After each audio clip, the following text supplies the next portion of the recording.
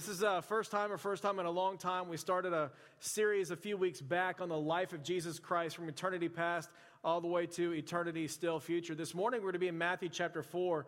And so if you have your Bibles, want to go ahead and turn there, you can go ahead and do that. If you didn't bring it with you this morning, I'm going to be putting some of these passages up on the screen, and so it'll be easy for you to follow along. But a few weeks back, we took a look at the life of Christ all the way in eternity past, and then we kind of jumped ahead into the incarnation and saw how he came in a broken genealogy, and then even last week we even saw what preteen Jesus had to look like. That was kind of a fun little picture for us. But this morning we're going to jump ahead by about 18 years from the time he is 12 to about the time that he's 30, and where he's about to begin his earthly ministry. And the passage we're going to look at today is easily going to be one of the most relevant passages in Scripture, because it's all about temptation and how the enemy plans to attack.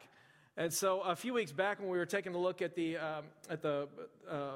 armor of God and in 1 Corinthians and some different passages around there, I told you about the first time that I had a chance to go play some paintball, and it didn't go too well for me.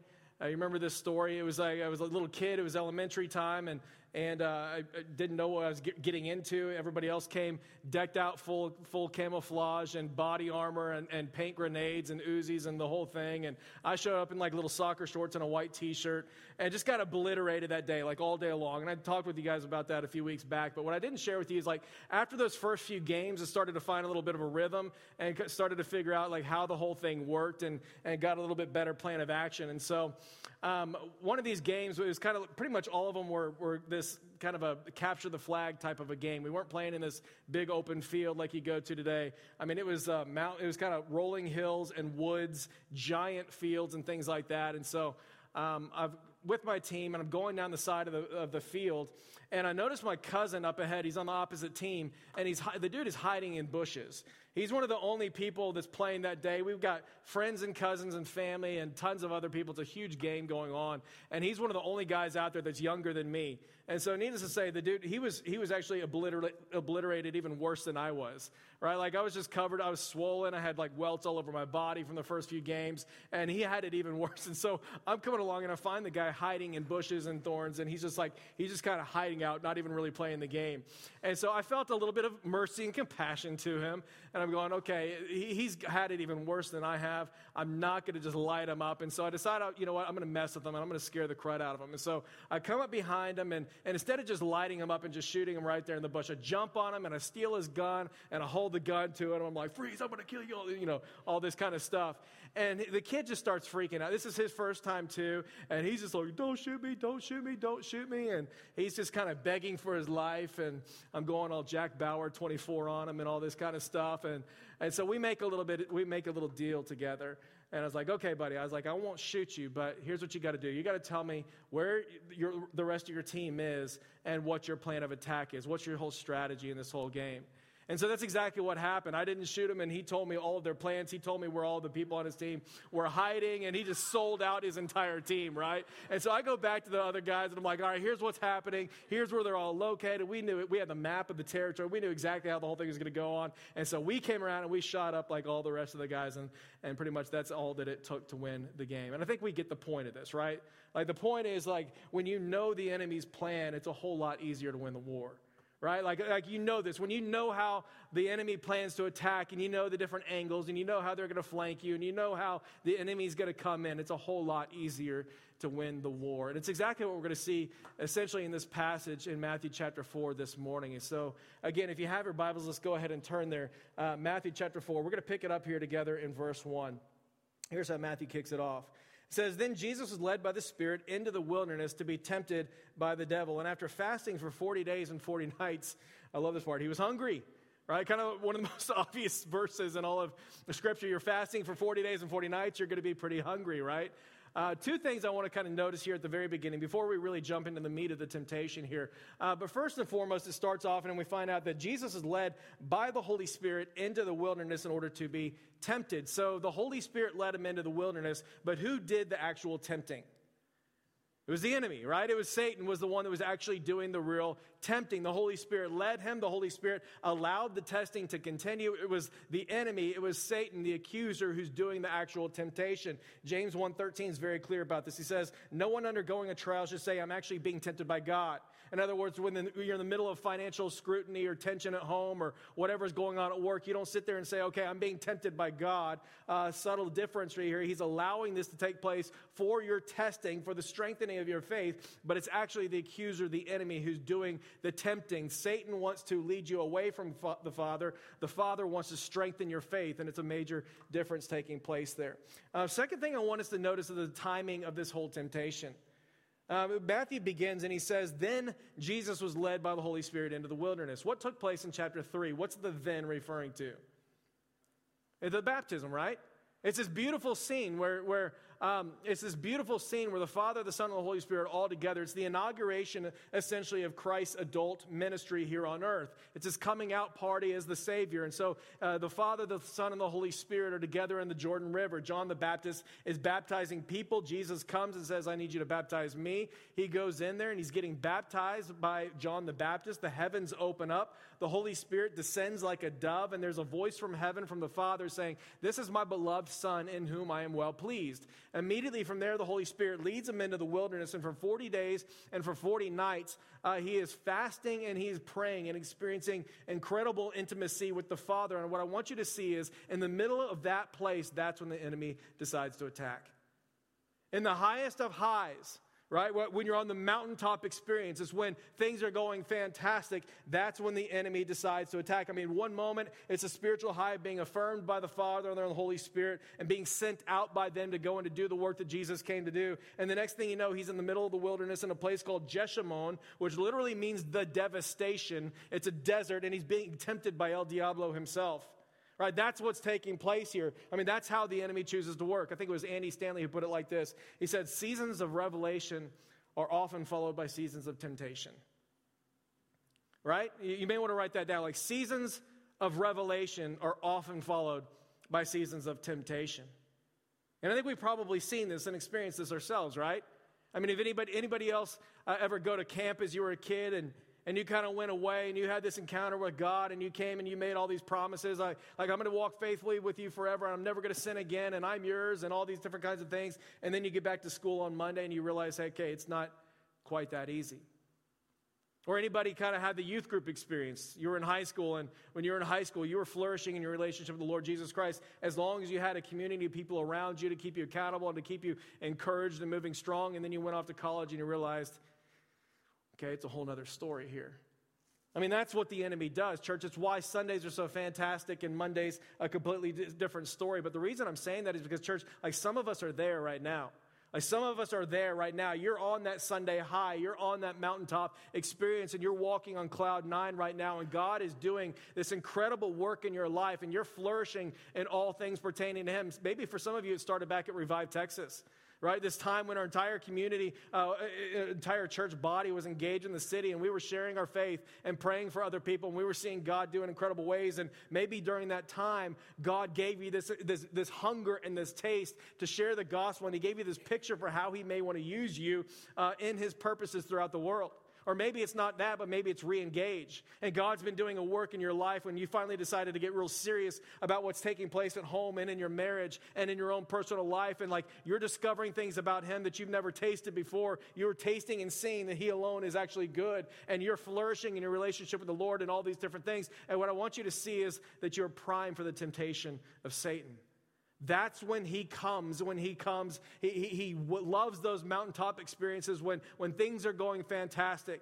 Right around the corner, Satan comes. Your season of revelation will likely be followed by a season of temptation. And the good news about what we're going to see here is that like Satan can come, the enemy can come and he can tempt, but he cannot make you sin. He's limited in his power. Like the enemy can come and dangle the fruit. He cannot make you eat. There's always going to be a way out. And it's exactly what Jesus is going to show us right here. So verse 3 comes along, and he's fresh out of the water, and 40 days and nights of fasting and intimacy with the Father. Here comes the tempter. And the tempter came to him and said this, if you really are the Son of God, then tell these stones to become bread. And Jesus answered, it is written, man shall not live on bread alone, but on every word that comes from the mouth of God. So the first temptation that we're going to see here is a really, really subtle form of idolatry, whereby we trust in the provision of God rather than the God who provides. It's subtle right here, right? It's a really, really subtle shift that he's after here. All he says is, Jesus, turn these stones into bread. I know that you can do it. I know that you're hungry. All you got to do is feed yourself. Church, let me ask you this. Is there anything wrong with bread? I mean, assuming you're not gluten-free or celiac or, on Atkins diet or something like that, right? There's nothing wrong with bread, right? In fact, I'm pretty convinced there's going to be a golden chick in heaven, and you're going to be able to eat those rolls all day long and not get fat or sick or anything like that. Maybe Sunny Brian's or Spring Creek rolls, you know what I'm talking about, right? That bread is fantastic. There's nothing inherently wrong about bread except for the fact that Jesus was specifically led by the Holy Spirit into this wilderness for 40 days and nights of fasting and prayer so that he can practice his dependence upon the Father, right? That's what fasting is. Fasting is a prolonged denial of food that physically expresses a spiritual hunger inside, and it comes out as total and complete trust in the provision of God for everything. That's what's going on. Church, don't miss this, right? The enemy's first attempt had nothing to do with anything blatantly immoral. As Tim Keller says, he says, Satan did not first come with booze or with women, right? He came with bread. Don't miss that subtlety right there. He didn't come with booze or breast. All he wanted was to take something that was good, like bread or marriage or children or your singleness or success or sex or money or your appearances, and subtly shift that thing just a notch above the Lord. It's why Paul's going to say, 1 Corinthians chapter 10, he's going to say, don't be idolaters as some of them were, as it is written, the people sat down to eat and drink and rose at the plate. Church, that's all that it is, right? That's all that idolatry is. It's too much food. It's too much entertainment. It's taking a good thing and elevating it subtly above where God is in your heart, soul, mind, and strength. That's all that it is. It is a subtle shift. It's anything that you functionally love or trust in more than you do God. I'll never forget a conversation I had with an Indian pastor a number of years ago. He was in from Bangladesh, and he was visiting Dallas one of his first times in the States. And so we were talking, and I'd visited Bangladesh, and so we had a good conversation about it. And I was asking him how he was enjoying Dallas. And he's saying, I love Dallas. Dallas is fantastic. It's great to see what God's doing around here. I got to be honest with you, though. I'm a little surprised at how much idolatry there is here. And I was like, wait a second, what? You think that there's idolatry here, bro? I was like, bro, I've been to Bangladesh. I came out of my hotel room one day, and there's a giant termite hill on the street outside of our hotel, and there's people over there bowing down at a termite hill and literally worshiping this shrine that was made by termites, right? I mean, I've been in your territory. I've seen the temples. I've seen the shrines. I've seen the actual physical idols before. And so he goes on and he explains to me about how the whole thing of idolatry works. And he says, when people bow to idols, all that they're doing is going before God in order to get the thing that they really want and love the most. So some people will go to this God over here for money. And some people will go to this God over here for success. And some people will go to this God over here for protection and safety. And some people will go to this God over here for health. And he says, but essentially people are not bowing because they love that God. They are bowing in order to get the things that they really love the most. And what he said was, we're doing the exact same thing in America. The difference is that we actually have the provision, the resources, and the money in order to get the things that we love the most, so we never have to bow. Right? By the way, church, Tim Keller says the exact same thing in Counterfeit Gods. He says the human heart takes good things, like a successful career, love, material possessions, even family, turns them into ultimate things. Our hearts deify them as the center of our lives because we think they can give us significance and security, safety and fulfillment if we're able to attain those things. Church, that's what idolatry is, right? It is good things like bread or sports or entertainment or food or love or self or things or relationships or people that subtly over time become little g gods in our heart. And so Satan comes very subtly. He's tempting first and foremost with bread, but Jesus fires back with Deuteronomy, and I love the way that he fights back here. He says, it is written, man shall not live by bread alone, but by the very word of God. It is written, man shall not live by bread alone, but by the very word of God. Now, when Jesus says that man shall not live by bread alone, but by the very word of God, what's he talking about with the word of God there? Is he talking about the Bible so much as we understand it today? I love his response here, because what he's doing is he's quoting Deuteronomy chapter 8. It's this beautiful scene where Moses is speaking to the Israelite people. Spoiler alert, he's talking about the provision of God. He's not talking about the Bible, because he's quoting Deuteronomy chapter 8, this time before the Bible comes into existence. Now, is it actually true that we can trust the Word of God? Of course it is. But here's what he's saying in Deuteronomy 8. Moses is speaking to the Israelites. They've just been delivered from the bondage of slavery at the hand of the Egyptians. He's given them the law. They've survived the wilderness. He's given them the law. They're in the middle of it right there. And so here's what he says in chapter 8, verse 2. He says, remember how the Lord your God led you all the way in the wilderness these 40 years to humble and test you in order to know what was in your heart, whether or not you would keep his commands. He humbled you, causing you to hunger, and then feeding you with manna, which neither you nor your ancestors had known, to teach you that man does not live on bread alone, but on every word that comes from the mouth of God. In other words, he's talking about the provision that comes from the mouth of God's word. He's not talking about the Bible. He's talking about the fact that God speaks and things come into existence. God speaks and manna falls from heaven. God speaks and he kept the people safe. Verse 4, your clothes, they did not wear out, and your feet didn't swell during those 40 years. For the Lord your God is bringing you into a good land, a land with brooks and streams and deep springs gushing out in the valleys and hills, a land with wheat and barley and vines and fig trees and pomegranates and olive oil and honey. I mean, a really good, flourishing land. And he says, when you've eaten and are satisfied, praise the Lord your God for the good land that he's given to you. Remember that he's the one that provides. He says in verse 15, he led you through the vast and dreadful wilderness, that thirsty and waterless land with its venomous snakes and scorpions. He's the one that kept you safe during that time. He brought you water out of the hard rock. He gave you manna to eat in the wilderness, something your ancestors had never known, to humble and test you so that in the end it may go well with you. You may say to yourself, church, my power and my strength, the strength of my hands have produced this wealth for me. Church, is anyone around here in North Dallas tempted to say, hey, all these great things that are happening around me, this is me? Like, anyone else love the American dream as much as I do? The idea that we can work really, really hard and accomplish great things and pull ourselves up by our bootstraps and all these different kinds of things. Like, I love success. Church, all Satan is after is a subtle shift in our affections and the way that we think and the things that we believe that elevates ourself or different things around us just a notch above where God is in our affections. That's all that he's after here. It is the idol of self-sufficiency that he's talking about right here. And so Moses says, don't forget that it's the Lord who provides. In the middle of all these different things, these brooks and these streams, all these different things, don't forget it is the Lord who provides. Don't take matters into your hands just because you have to wait a little longer than you wanted to wait. Don't stop praying and praising him for all things just because he lets you be a part of his plan of provision for you. It's the Lord who provides the ability to produce wealth, he says in verse 18, meaning he's the one who gives you your job, who provides homes and protection and joy and satisfaction like nothing else can. And so Satan comes, and the very first temptation is a subtle one. Like, all he wants to do is present with you something that's good and beautiful as a part of your normal life, and present it in such a way that it subtly takes over the place that you once had God in. He keeps going. He starts to ramp it up a little bit more in verse 5, and it says this, then the devil took him to the holy city and had him stand on the highest point of the temple. And then he said, if you are the Son of God, there it is again. Same thing in verse 3, right? We're seeing a little repetition here. If you really are the Son of God, turn these stones into bread. If you really are the Son of God, then jump. That's all you've got to do. If you really are the Son of God, prove it. Test who you are. Show me who you really are. You guys remember the movie Anchorman? I was thinking about this past week. I love this. Check this out. You guys remember this scene? I'm Ron Burgundy. If you haven't seen it, okay, he reads everything on the teleprompter. Somebody puts a little question mark at the end of the statement instead of signing off and saying, I'm Ron Burgundy. I'm Ron Burgundy.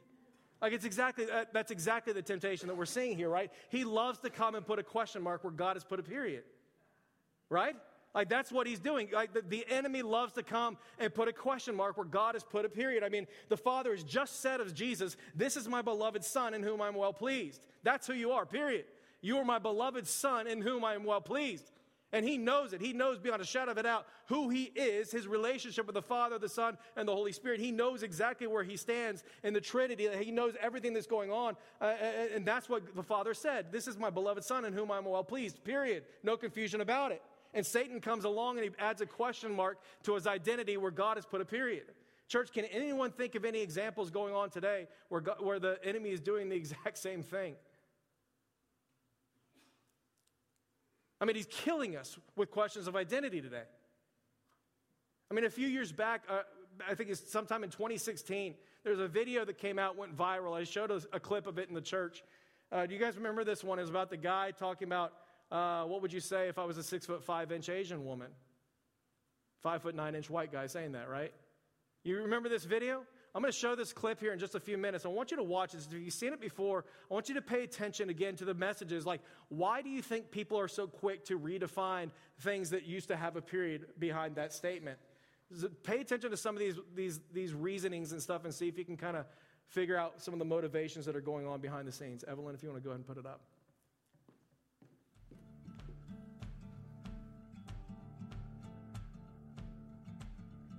There's been a lot of talk about identity lately, but how far does it go? And is it possible to be wrong? We went to the University of Washington to find out. Are you aware of the debate happening in Washington State around the ability to access bathrooms, locker rooms, spas based on gender identity and gender expression? I think people should be able to have access to the facility. I think bathrooms could and potentially should be gender neutral because there doesn't need to be a classification for differences. I think people definitely should have the ability to go into whichever locker room they want. I feel like at least public universities should do their best to accommodate for those who do not have a specific gender identity. You know, whether you identify as male or female and whether your sex at birth is matching to that, you should be able to utilize the resources. So if I told you that I was a woman, what would your response be? Good for you. Okay. Like, yeah. Nice to meet you. I'd be like, what? Really? I don't have a problem with it. I'd ask you how you came to that conclusion. If I told you that I was Chinese, what would your response be? I mean, I might be a little surprised, but I would say, good for you. Like, yeah, be who you are. I would maybe think you had some Chinese ancestor. I would ask you how you similarly came to that conclusion and why you came to that conclusion. I would have a lot of questions just because on the outside I would assume that you're a white man. If I told you that I was 7 years old, what would your response be? I wouldn't believe that immediately. I probably wouldn't believe it, but I mean, it wouldn't really bother me that much to go out of my way and tell you, no, you're wrong. I'd just be like, oh, okay, he wants to say he's 7 years old. If you feel 7 at heart, then then so be it. Yeah, good for you. So if I wanted to enroll in a first grade class, do you think I should be allowed to? Probably not, I guess. I mean, unless you haven't completed first grade up to this point and for some reason need to do that now. If that's where you feel like mentally you should be, then I feel like there are communities that would accept you for that. I would say so long as you're not hindering society and you're not causing harm to other people, I feel like that should be an okay thing. If I told you I'm 6 feet 5 inches, what would you say? That I would question. Why? Because you're not. No, I don't think you're 6'5". If you truly believed you're 6'5", I don't think it's harmful. I think it's fine if you believe that. It doesn't matter to me if you think you're taller than you are. So you'd be willing to tell me I'm wrong? I wouldn't tell you you're wrong. No, but I say that I don't think that you are. I feel like that's not my place as like another human to say someone is wrong or to draw lines or boundaries. No, I mean, I wouldn't just go like, oh, you're wrong, like that's wrong to believe in it. Because I mean, again, it doesn't really bother me what you want to think about your height or anything. So I can be a Chinese woman. You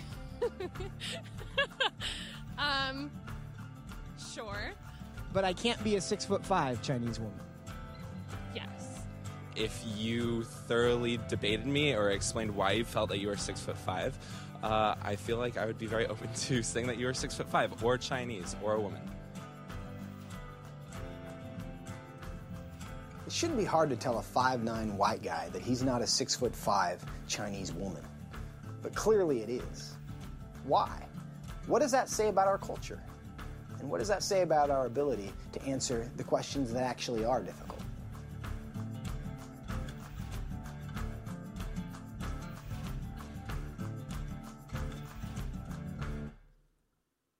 Anyone remember that from a couple years ago? It wasn't limited to a couple years ago, was it? I mean, he's literally killing us by simply putting a question mark where there once used to be a period. A little while ago, Facebook, they took it down most recently, but there's over 50 plus different gender options on Facebook alone. Now there's a custom box, so we don't want to be limited to just 50 plus, so you can literally write in your own description of like how you feel that you are. And I get the motivation. Did you guys pay attention to the motivations that were there? And I hope that, church, we get this, that we're a community of people around here that are discerning to the messages around you, that you understand, okay, that we're able to kind of, as we talked about a few weeks ago, that we're willing to embrace whatever mess there may be and be willing to discern what's really going on behind the scenes. Like, what did you figure out? Like, what's the motivation? That there's people that you know and that you love who are dealing with a genuine battle inside, and you honestly want them to feel loved and accepted, right? That's a fantastic motivation. But let me ask you something, like, are you able to love people that you fundamentally disagree with? Of course you are. Of course you are. It's the foundation of the gospel, right? We've all sinned and fallen short of the glory of God. In the middle of that place, while you and I were still sinners, opposed to the holiness of God, opposed to his righteousness, in rebellion, in ignorance, lost and dead in our sins. In the middle of that place, Christ came and he died for us. He demonstrates his own love for us in this. While we were still sinners, Christ came and he died for us. It's central to the gospel. While we were in opposition to who he was, Christ came and he loved us in the middle of that place. It's why Jesus says, you've heard it said that you should love your neighbor and hate your enemy, but I'm telling you, you should love your enemy and pray for those who persecute you. Church, it is central to the heart of the gospel. When we were opposed to the things of God, God came and was still able to love you in the middle of that place anyway. Agreement has never been a prerequisite for love. Another person came in this passage and said, it's not my place to say that you're wrong. Right? You heard this over and over again. It's not my place to say that you're wrong. It's this value of individualism, this deep-seated conviction and culture that myself, the highest source of authority and truth in the world today is myself and how I view those things. And of course, the problem with that is if you're a believer, you believe that there's a God who spoke and literally created all that is. And you believe that while you were lost and dead in your sins, God in his infinite love sent Jesus to come and do for you what you could not do for yourself and die upon a cross and 3 days later walk out of the tomb alive so that you may have life in him if you give your faith to him. You come to salvation in him. Like that's literally what we believe about the gospel of Jesus Christ. I mean, we're not our own source of authority. Every single day, the posture of a believer is that we bow before him. And as much as there's a contradiction in my life and when I find out about the word of God, like I bow before him in all different kinds of things. Another guy came and said, as long as you are not hindering society and causing harm to other people, be who you want to be. In other words, for him, the entire thing is just a personal thing. It doesn't matter. It's harmless to other people, right? Church, let me ask you this question. Is it really a personal matter that has no impact whatsoever on anyone else? Or has it literally impacted everyone else and completely redefined how we think about identity and gender today? Like, is it really harmless for an entire generation of kids to be questioning who they are long before they can even tie their own shoes? I mean, look what the enemy says here. Don't be deceived. Here's what he says. If you're really the Son of God. I know that the Father's already put a period on that statement there before. I know that you know who you are, but if you really are the Son of God, then throw yourself down. In other words, he wants you dead. Just throw yourself off this mountain. Like, if you really are these things, then throw yourself down. Church, he wants you dead. That's what he's saying. I swear that it's harmless. Just throw yourself off this mountain and kill yourself. And the problem is that our kids today are listening. Right? Like the suicide rate among millennials and Gen Z are twice the rate of any other generation before them. 33% have been diagnosed with clinical depression. 20% of our teenage girls, 15% of our teenage boys are involved in some sort of self-harm or cutting. Church, it's not harmless. It's not harmless, is it? And granted, there's a lot more behind those stats than one particular thing, but he's literally killing us, and it's been that way since the beginning. Church, his tactics don't change. Back in the garden, when sin and death were entered into the picture, back in Genesis chapter 3, what was the first thing that he said to Eve? I mean, the first thing that he said was, come on, Eve, did God really say that you can't eat from any tree in the garden? Very first thing, when sin and death enters in, did God really say that, Eve? God spoke and put a period at the end of the statement. And Satan comes around and he says, did he really say that? Are you hearing it right? Surely it's not relevant anymore. That's a 2,000-year-old book. I mean, surely it doesn't mean anything. Did God really say those things, church? His strategies just don't change. He's still doing the exact same thing. Come on, Jesus. If you're really the Son of God, then throw yourself down. Prove it. Test him. I swear to you, it's harmless. He's going to command his angels concerning you, and they're going to lift you up in their hands, so you're not even going to strike your foot against a stone. Come on, Billy. Did God really say that you're beloved? I mean, did God really say that you're created in his image? I mean, just look around you, bro. You're in a desert right now. There's no one around you. You're hungry. You're starving. It doesn't look like God loves you. Look at your circumstances. Look at your bank account. Look at the turmoil in your family. Look at what's happening all around you, because it does not look like God loves you. It does not look like he sees you. Did God really say that every man, woman, and child was created in his image and given inherent dignity and value? I mean, did God really say that as many as have received unto them, he's given a right to be called a child of God? Did God really say that you have been adopted into his family and you're seen and loved by the Almighty King of all creation? Did he really say that he's given you purpose because you were created in his image and you were his workmanship, created in Christ Jesus for the purpose of good works which he's prepared in advance for you to walk in? Did God really say that you're an essential member of Christ's body and that you're essential for the flourishing of a local body of believers around you? Did God really say that there's nothing about you that's an accident because he knew you when you were in your mother's womb and you were fearfully and wonderfully made by him? Did God really say that he saw you before the foundations of the world? Did God really say that he loved you so much so that he sent his one and only son, Jesus, to come and do for you what you could not do for yourself? Church, he's killing us by putting a question mark where God's put a period. And it's not just the identity issues either. Like, it's all over the place, right? It's like, did God really say that my lust is the same thing as adultery? Did he really say that my porn problem is a ginormous problem? Like, did he really say that I need to love my neighbor and my enemy as myself? Did he really say that there's a problem with my gluttony or my greed or envy or anger or materialism or pride? I mean, did he really say that I need to give sacrificially to a local body of believers for the good and glory of his name? Did he really say that I need to be a contributing member of a local church because you already are a member of his body? I mean, did he really say that I need to die to myself in order to follow him? I mean, did he really say that to the extent that we've cared for the lowest in society, we've done it unto him? Did he really say that this is a baby and not just a clump of cells? Church, I'm telling you, he is killing us today simply by this one little tactic. Here's a question mark where God's put a period before. And if we do not know what God has said is true, we're going to jump when he tells us to jump.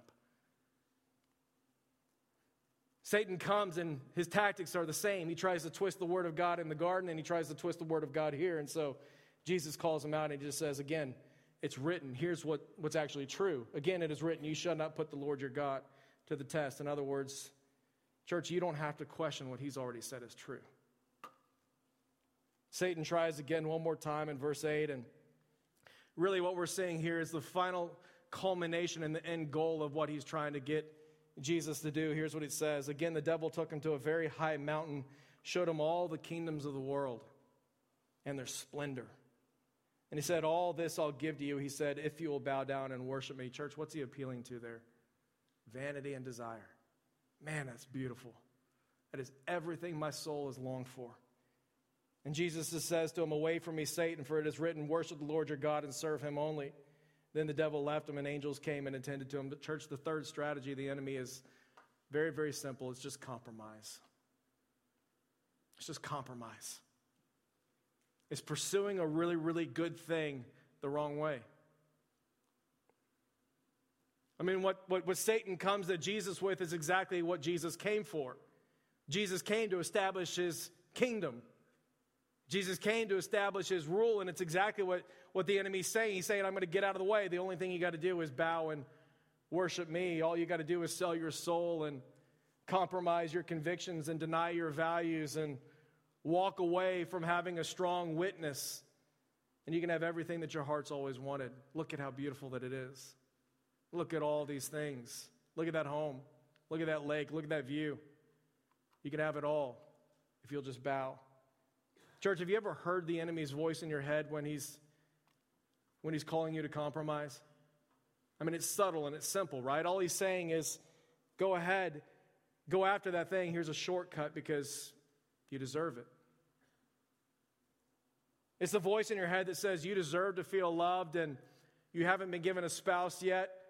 God's spiting you and you haven't found a spouse yet, or the spouse that you do have at home, they're not giving it to you in the way that you want it. And so you are more than entitled to go and find it somewhere else because after all, God just wants you to be happy, right? It's his whole goal is just that you're going to be happy, whatever that fleeting happiness is and how you define it.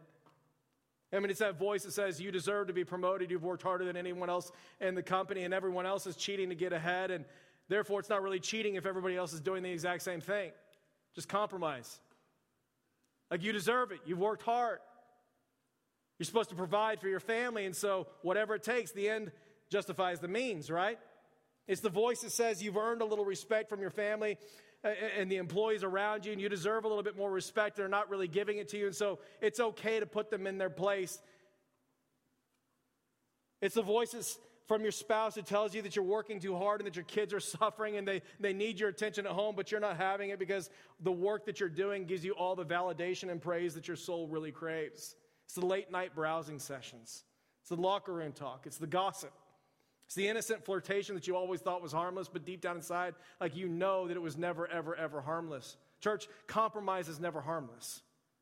Compromise is never, ever, ever, ever harmless. It's Hebrews 3, which we talk about over and over again all the time. There's a hardening effect to your sin, and it brings you to the point where you're numb to the things of God. On top of that, it kills the credibility of your witness. Church, the enemy doesn't need you dead if he's made you completely incompetent for the task that God's called you to do. Like the enemy does not need you dead if you're completely incompetent to the task that he's called you to do.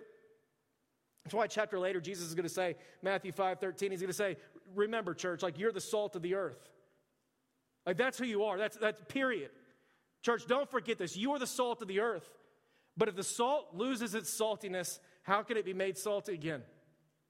You're the light of the world. If you didn't get that one, like you're the light of the world. A town built on a hill cannot be hidden. People don't light a lamp and put it under a bowl to hide it. They put it on a stand so that it can give light to everyone in the house. In the same way, church, let your light shine before other people. Why? That they may see your good deeds and glorify your Father in heaven. Church, that's what's at stake. It's an uncompromising testimony. It's a faithful life that bears witness to a faithful God who is more satisfying than anything the world can provide. It's everything. It's everything. In the 2nd century, there's an Athenian philosopher named Aristides who wrote a letter to a Roman emperor about what he was seeing in the early Christian community, and they're trying to kill the whole thing, and he was kind of a spy, but here's what he wrote about it. He said that they worship no other gods. These early Christians, they're not worshiping other gods, they're uncompromising.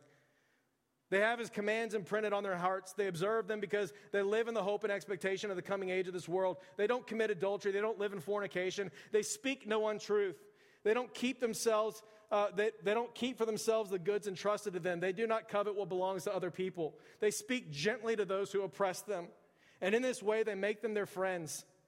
It has become their passion to do good to their enemies. Their women, O emperor, they're pure like virgins. Their daughters are chaste, kind, and gentle. And guess what? It's also true of the men too. Their men refrain from all unlawful intimate relationships. They keep free from all impurity, for they live in the expectation of the recompense to come in the other world. They love one another. They don't neglect widows. Orphans they rescue from those who are cruel to them.